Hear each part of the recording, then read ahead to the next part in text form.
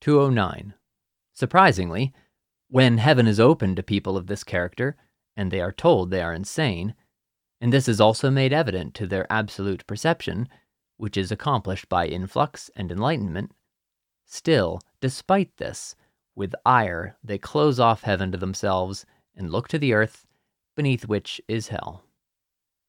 This is the case with people in the spiritual world who are not as yet in hell and are of such a character.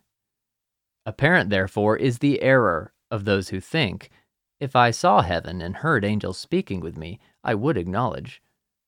However, if their intellect acknowledges, but not at the same time their will, they still do not acknowledge. For the will's love inspires into the intellect whatever it will, and not the reverse.